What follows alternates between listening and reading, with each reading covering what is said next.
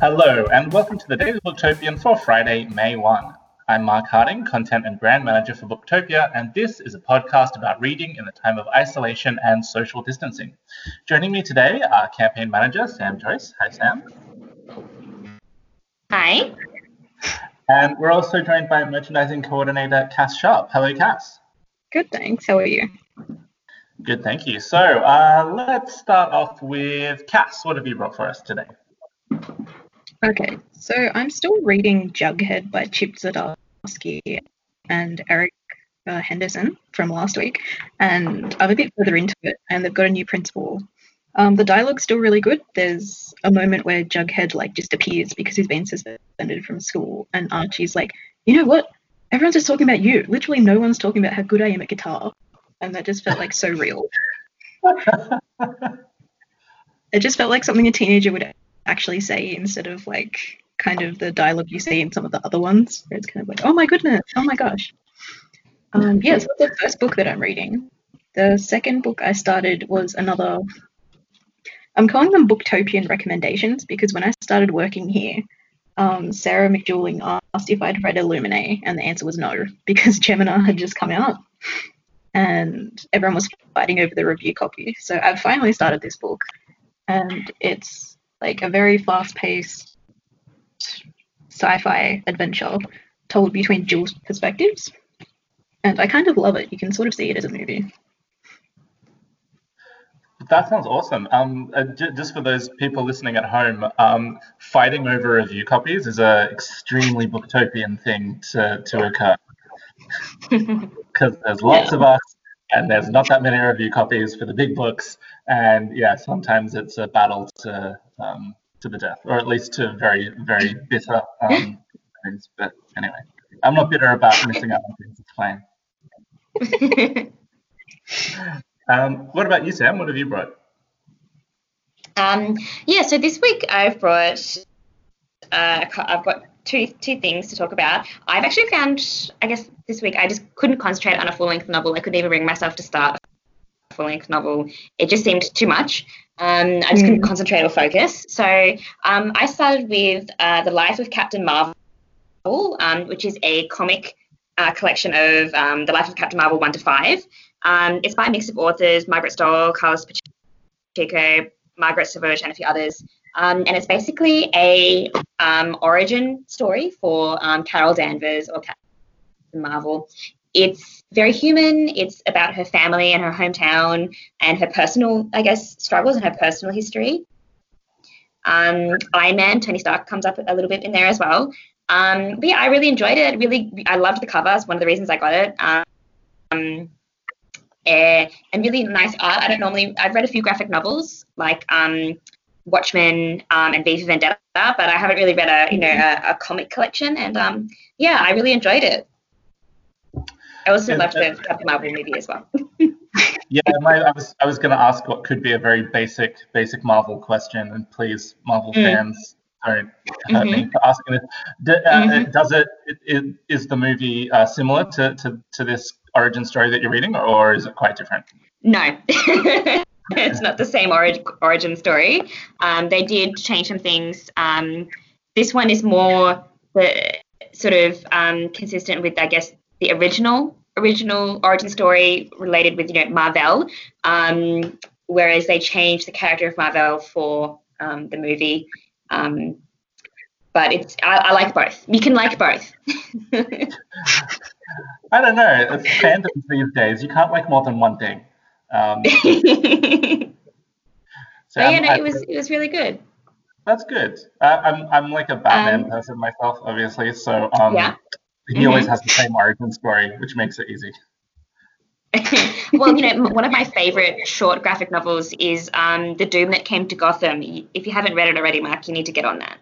Yeah, I remember you mentioned that to me ages ago, and I haven't found a copy of it yet. I don't think it's in print. Yeah. But I definitely. I'll lend you mine. Once we're allowed to be in the same place again. Awesome! I love that this is getting me copies of books. That's great. Yeah. I'll disinfect it. So the other book that I've brought, again, I think this is something that you'll really appreciate, Mark, because it's one of my strange and interesting and unique stories that I like to bring. So this one is called Silver in the Wood by Emily Tesh. So I'll just read the one of the short quotes because I think it's a really good sort of summary of what this story is and feels like. So Jen Leon said, "It's a wildly evocative and enchanting story of old forests, forgotten gods, and new love." So basically, this is set in a small rural English town called Green Hollow. And there's a wild man there, and he's sort of rumoured about, and everyone's afraid of him. And his name is Tobias, and he lives in the forest. He doesn't dwell in his past life, but he's lived there for hundreds of years, and he likes hanging out in his cottage with his cat and his dryads and just, basically solving forest problems. But then there's a new owner for Green Hollow Hall, a handsome, intensely curious new owner called Henry Silver, and that's when everything changes. And they meet, and Tobias is sort of forced to reckon with his troubled past. And so this was described to me on Goodreads as gay and fey, and I was like, yep, reading this one. It's beautiful. It's really, really good. I love folklore, and I love kind of old gods and old magic, and it's kind of all about that, combined with, beautiful, beautiful characters. I love short stories because of the way they're compacted, and you get, I guess, a full-length novel, but every word is so tight and so raw, and you just get this great sense of pace. So, but this is, absolutely beautiful, and I highly recommend it. It's also got a sequel. You had me at gay and fey. That's amazing. I can put this. Shall I put this in your pile to lend to you? Yeah, I think I just need to come over to your house and read your bookshelf one day, Sam. Yeah. Oh yeah, that's also a good option. I have to rate it for some more ideas, because I've completed those and see what I feel like reading this weekend. Now it's nice and rainy and good reading weather. Yeah. Awesome. Well, what's bringing you guys joy in isolation this week? Cass, do you wanna go first? Yeah, sure. I actually wrote a list this time. Go me. So I bought a whiteboard. Sam will appreciate this. I bought a whiteboard and some brightly coloured expo markers, and just having my to-do list for work in front of my face is very helpful. So that's bringing me joy. But also, I do appreciate that. I wrote some other things that were bringing me joy, like making new friends, and I've started drawing again. So I just sit and talk to one of my friends on the phone and draw some of my other friends. I bought new pajamas, which sounds really boring, but it is like a life upgrade. Low-key. And that's lovely. Yeah, and what else? I bought a book about vegetarian slow cooking because I'd like to open the slow cooker for 3 whole years and actually start using it. You haven't used it? No, my mum keeps threatening to sell it. She's like, "You're never gonna open this box." I'm like, "I bought that for $50, so I will open it when I feel like it." Well, now's the time. Exactly, because I'm at home all day, so I can keep an eye on it. And the last thing is, so remember how I was talking about EDM DJs and festivals doing long sets on YouTube? Oliver Heldens, who's one of my favorites, he just released a set where he's on a boat going through Amsterdam, just DJing. Very nice and relaxing, but it's also a great set list. So I'd recommend you check that out. Awesome, thank you, Cass. I love I love buying pajamas as something that's bringing me joy. That is such a joyful act. I am a big fan of new pajamas as well. 100%. What about yourself, Sam? What brought you joy this week? What's bringing me joy this week? Well, I'm getting low-key excited for May the 4th. I wouldn't call myself a Star Wars super fan, but I really enjoy the film series, and I love The Mandalorian. I am waiting for my chance to get a Baby Yoda, and I would love put some Mandalorian art up, like not even joking. So this week I watched Rogue One again. It wasn't my absolute favorite when it came out. I was like, okay, this is an okay film. Yeah, I appreciate it. And I really love some of the minor characters. They were quite interesting, like Chirrut, the blind character. He was funny. But I watched it again this week, and I don't know why, but something about the film being about this idea of hope and not letting go of hope. Actually, I don't know, maybe in this time and in this kind of emotional space, it just became so much more poignant for me and had so much more emotional resonance as a film. Or maybe that's just because I've watched it after I've seen Rise of Skywalker. But rewatching Rogue One and getting more than I thought I would out of it emotionally as a film is what brought me joy this week.